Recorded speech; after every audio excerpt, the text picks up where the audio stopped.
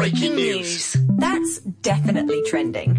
Top story for tonight. Common Room presents #this. Creatures of the sea. It's a sheep.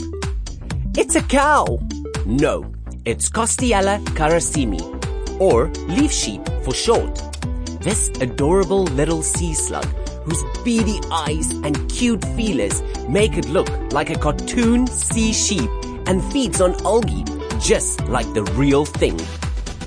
What's fascinating about the tiny cute animal, which can grow up to just 5 millimeters in length and can be found near Japan, Indonesia, and the Philippines, is that they are one of the only sea creatures in the world that can perform photosynthesis.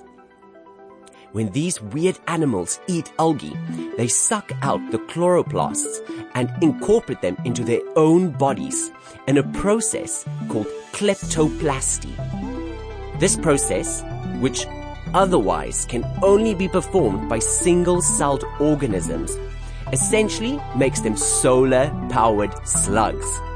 So stop what you're doing immediately and go Google sea sheep slugs. If this cute little creature of the sea has inspired you to see sea slugs in a new light, then check out the adorable sea bunny sea slug to seal the deal.